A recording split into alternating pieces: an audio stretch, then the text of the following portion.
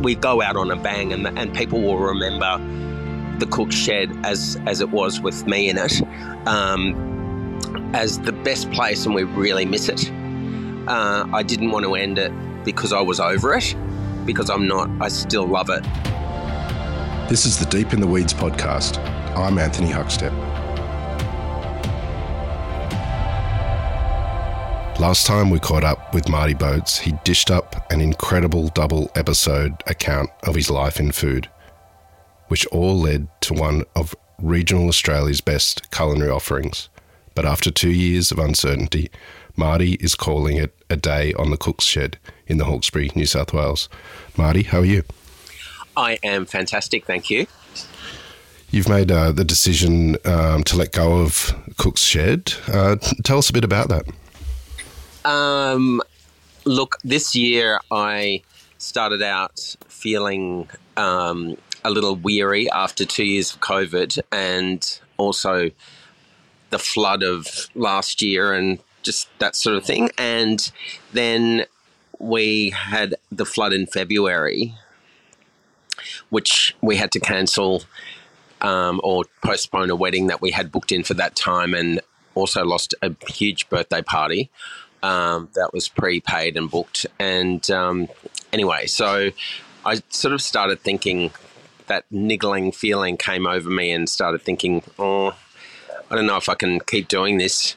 And anyway, so I got over that and thought, no, push on. And then everything started going quite well again, and for about a month or two. And then, of course, the Hawkesbury was flooded again by even a larger flood than we had the previous ones. And then that's sort of when I decided, okay, that was a sign. I just felt really isolated in those times of flood at the farm, even though I could get out. But I had no electricity, and I kept generators going because I had quite a bit of stock in my cool rooms, and also I needed power in my cottage, and the water is on the farm is actually pump driven. So just to have everything sort of running as normal, then having to fill up the diesel generator a few times a day and just stuff like that. And I don't know, I just didn't feel like I really wanted to be in that space. So I put the farm up for sale, and then during that campaign, it flooded again. And it was just like, is this like on my auction day? Because the farm was going to auction, no one could get to me, so it was postponed. Anyway, there was some interested parties, and yes, I am hopefully today going to exchange on the contracts. So hopefully today I can, or this evening, I can say I've sold my business and my farm. You've built this most extraordinary offering and created an incredible life in the Hawkesbury. Tell us about the sort of the impact it's had on you in making that decision. Was it a tough decision? So tough, and I have to say, when I shook it was a bit strange how it all happened last week. The buyer came by the farm unexpectedly and wanted to have a chat to me. Anyway, I won't go into the details, but we were chatting, and then I told him the price that I wanted, and he went around the farm for an hour and came back and said, okay, well, let's just do this deal, because he's a pretty straight shooter, which I admire. He's not a bully, but just one of those people that just want to know, and an Aussie bloke. And I just thought, you know what, I just had to do it, because I thought, he's a local Hawkesbury person, and I just thought, you know what, Marty, just shake his hand. So I did, and he then left, and I went back to chopping echallots. Of course, I'm always chopping an echalot, and I just broke down.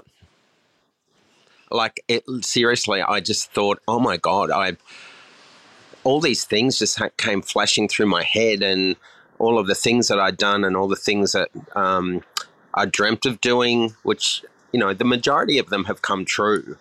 And I've, again, having been supported through those 2 years through doing food boxes and takeaway and all of that sort of thing, by the locals of the Hawkesbury really embraced the Cook Shed, and I will never ever forget that. And I'm really thankful to the community that surrounds me, because basically I'm sort of in the middle of nowhere, but there's not really a town in Sackville, but there's definitely me, and people came and they bought, and I survived those 2 years, and we survived flooding, and also building up towards being an event space. It wasn't really in my plan right at the beginning. The beginning plan was having market gardens and subdividing the garden into plots where chefs could come and actually do some gardening for themselves and grow things for their restaurants.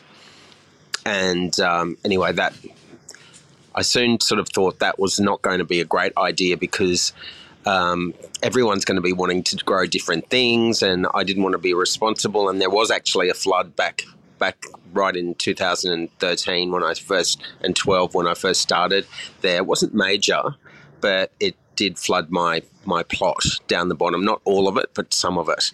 And that really sort of changed my mind on how I was going to do that. So I decided to just farm that area myself, and then sell to the chefs in the city. And that's sort of how I kept my name in amongst the chefs, because I was providoring to, 15 to 20 restaurants a week, once a week from the Hawkesbury.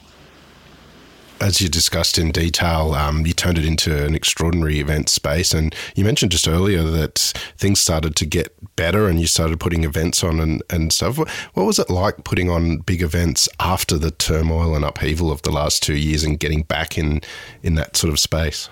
Oh, it was really good, because I really enjoy it. Like, that's my comfort zone, and having lots of people there, and having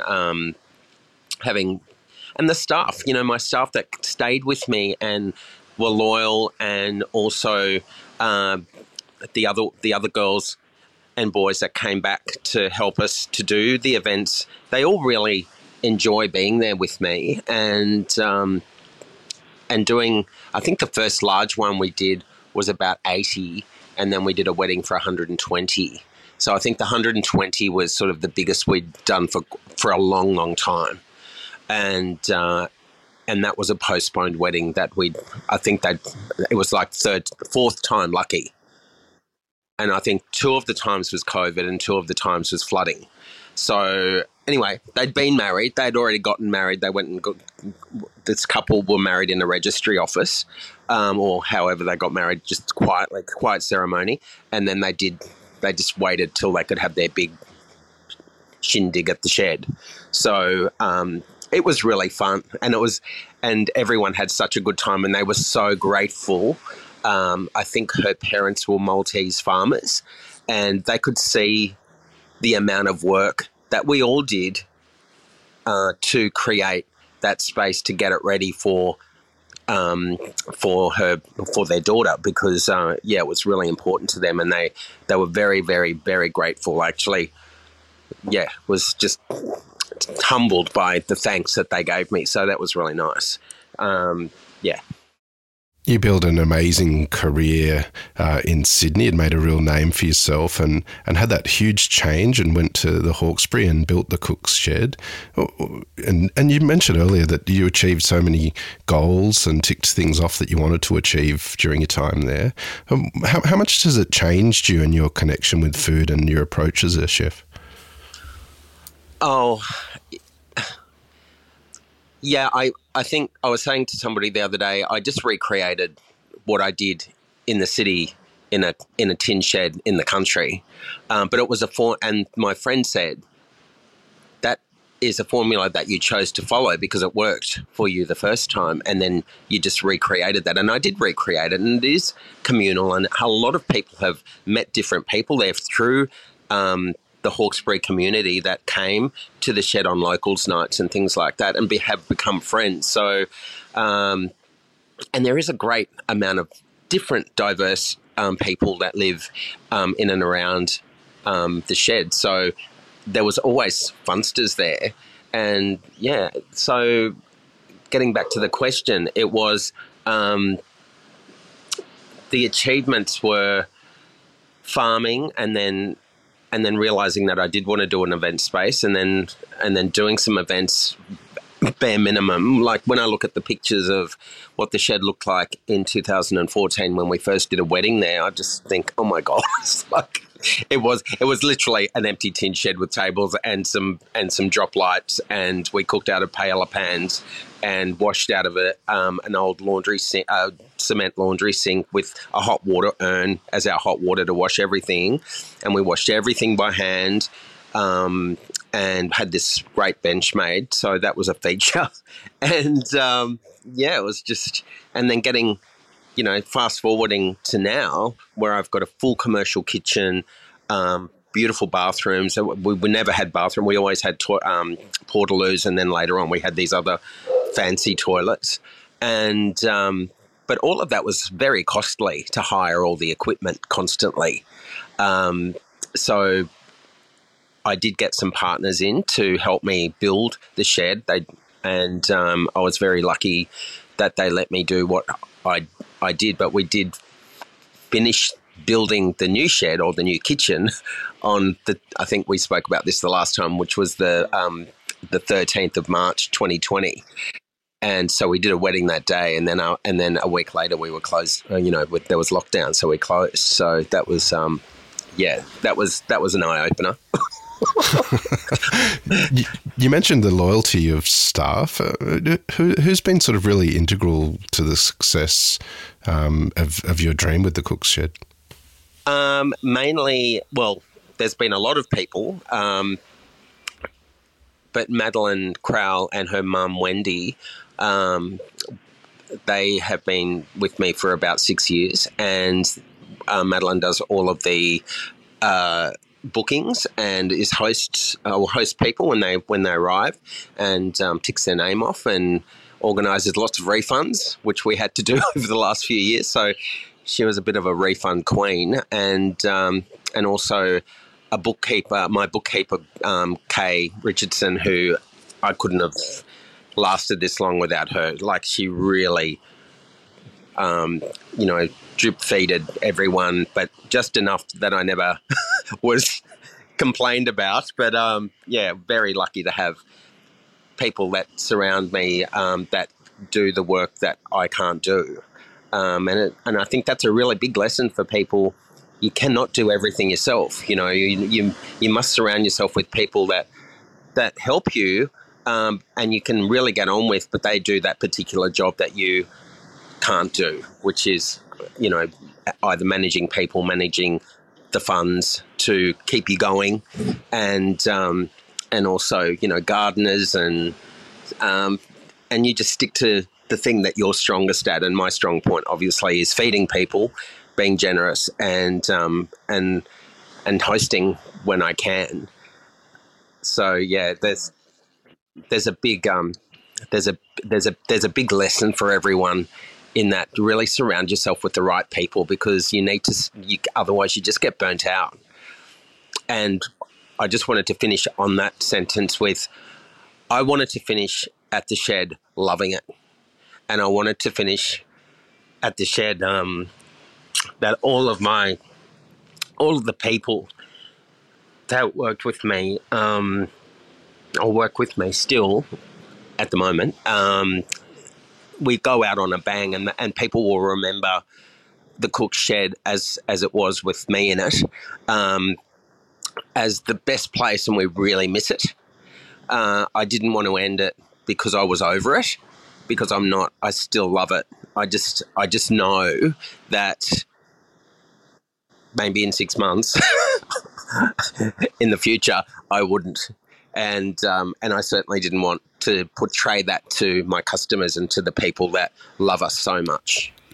You must be so consumed with the stories of the past and letting go of the Cook's Shed and everything that you've created. But have you given thought to what's coming next? I have got a plan, but I'm just not ready to sort of. I'm just not ready yet. I need to have a break. I'm going to go up and hang out with my mum in Brisbane for a while after this 6 weeks is over. Like, I need to do some packing and yeah, I'm going to drive up to Queensland and see my mum and then just reconnect with some friends up there and then I'll just make a decision after that.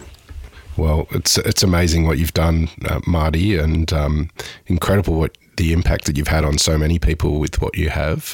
How are you going to look back at your time at the Cook's Shed? Of learning, of being able to make something out of nothing.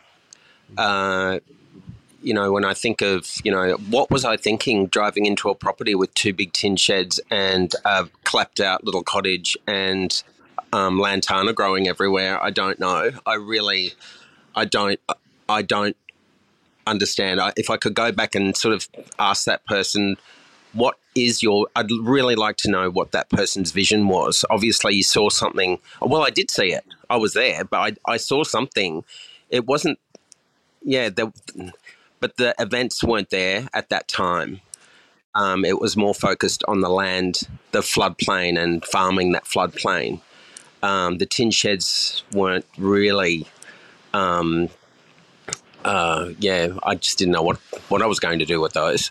But obviously they've been an integral part of the place. I'd just really like to have, but one person or a few people, Alex Herbert, Victoria Alexander, for example, and David Thompson, who were the first 2 people that I took up there with me to show them what I'd bought. I remember clambering through, rustling through with David and Victoria, but Victoria was the one. She said, "This needs to be a event space. This is what you should do to one of the smaller shed." She said it'd be great for events, and I'd never even thought about it. Like, never. That had not crossed my mind. So yeah, that was a funny day actually, because that really planted the seed in my head. And we didn't really do an event there until the first wedding, which we did for friends of mine that said, "I want to have our wedding in that shed," and I went, "Really?" I said, "There's a lot of work to do in that shed." But we actually I pulled it off, and I think it was about 140 people, and they were both Asian, and so yeah, I know that I cooked suckling pig from Malanda Park, and I was so terrified that it wasn't going to work because I was cooking it in this stainless steel oven thing that I'd hired. And and it was the most beautiful, ended up being most beautiful translucent skin. And I was just like, I really thanked whoever was looking after me for that, because I hadn't cooked in one of those before. They're like a large stainless steel Weber that you put the lid down, and then I just put it on high and hope for the best.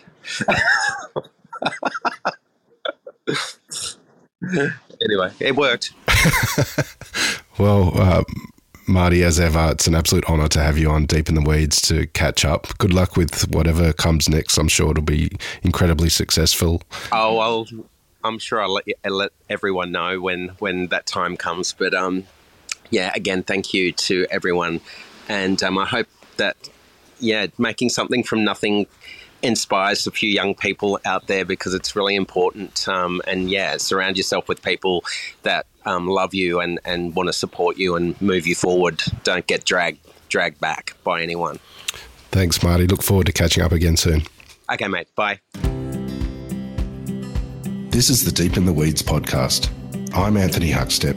Stay tuned as we take a deep dive into the lives of the incredible people who ply their trade in the food and hospitality sector. Special thanks to executive producer Rob Locke for making this all happen. Follow us on Instagram at Deep in the Weeds Podcast, or email us at podcast@deepintheweeds.com.au. Stay safe and be well.